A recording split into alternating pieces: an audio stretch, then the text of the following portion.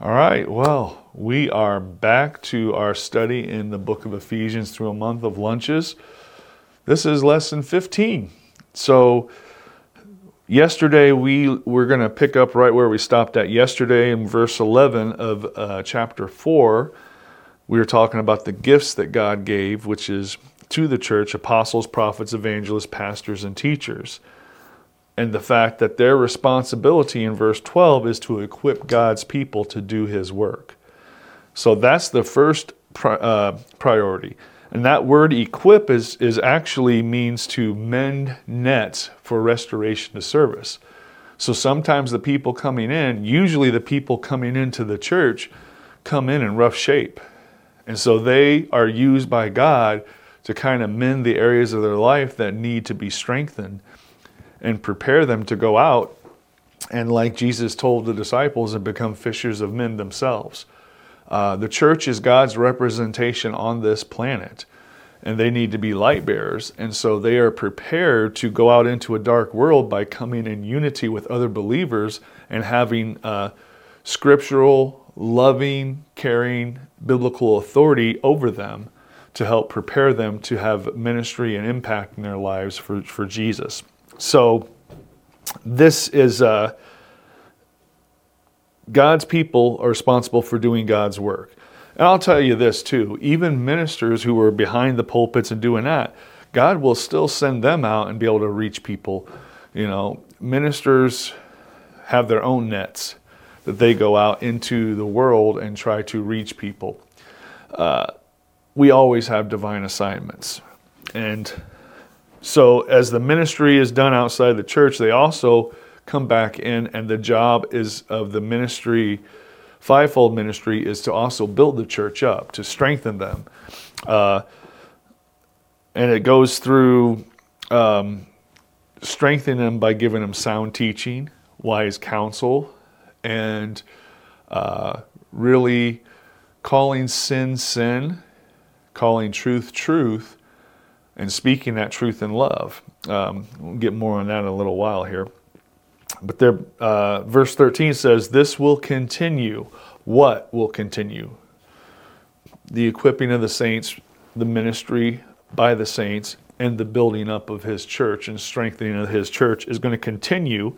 Verse 13, this will continue until we all come to such unity in our faith and knowledge of God's Son. This calls back to what he was praying for the Ephesians in chapter 1, chapter 3. It says, we come into such unity in our faith and knowledge of God's Son that we will be mature in the Lord, measuring up to the full and complete standard of Christ.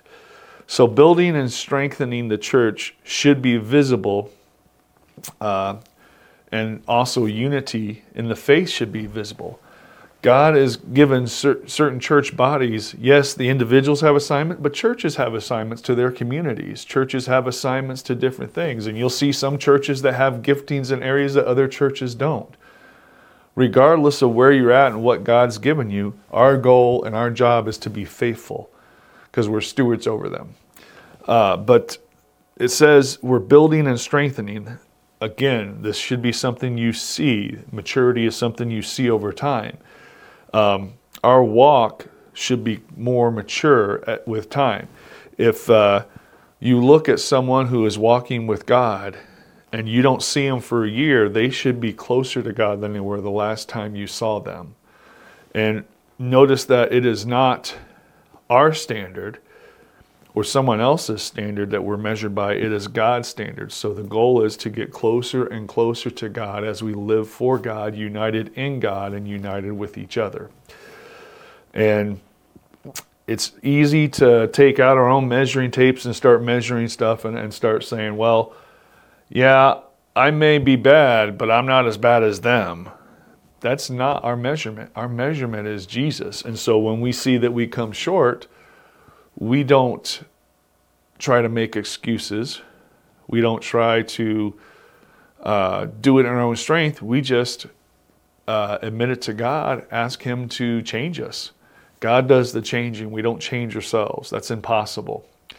So that being said, the being under godly leadership and being around godly Christians is very vital to that maturity and to that growth and to that getting free and being able to line up with God's standard and getting closer and closer to God. Lone Ranger Christians that think they don't need anybody, and they're almost always feeble Christians. As a matter of fact, I can't have any example that I can think of in the modern era and time where that's not the case. I see a lot of people who are, it's like they are a body of one. They have special revelation. This is what it means, and they're very rigid. They're very religious. They're very uncompromising about certain things.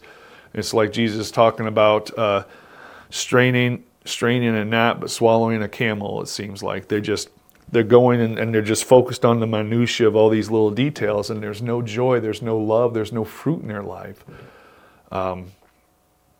And without feeling like I'm not trying to attack or alienate people, I'm not talking about the people who can't go out and be around people who are at home, people who life has dealt twists and turns where that's their situation. I'm talking about people who deliberately separate themselves from the rest of the body of Christ because they think that they're all basically lost, dying, and going to hell. And that's one of those things where I call them Lone Ranger Christians. Their walk is feeble over time. And those are people that we don't need to challenge. We need to pray for them, unless God's told us to challenge them on certain things, because it's going to take God reaching them. And we need to speak that truth in love. Verse 14, then we will no longer be immature like children. So again, it's still talking about bringing up maturity. We won't be tossed and blown about by every wind of new teaching. We will not be influenced when people try to trick us with lies so clever they sound like the truth. That is Satan. He likes to put some truth in every lie. Maturity brings stability, plain and simple. As we grow and as we listen and as we obey and as we stay in unity and follow and pursue God's peace, we have a maturity and a stability that can't be replicated with any other means. And so, we think about the sword of the Spirit, the Word of God, and you think, oh, the enemy's coming, we're slicing and dicing. Sometimes there's not an enemy coming at us as much as there's a storm, and we're on a rock cleft, and we need to take that same sword and drive it into the rock and tie ourselves to it, bind ourselves to that Word, and hold on while the storm passes and keep anchored to the Word and anchored to the rock. That's maturity too. Spiritual discernment comes through maturity. Hebrews 5:14 is a verse that it's really one that God's had echo in my heart for years and years, but it's solid food is for those who are mature, who through training have the skill to recognize the difference between right and wrong. So essentially, it's the Christians who walk in love, walk in truth, respond to the Holy Spirit's promptings by acting in faith, accessing God's grace for change, and they just keep growing, and they stay in unity. They listen to the authority God's put over them.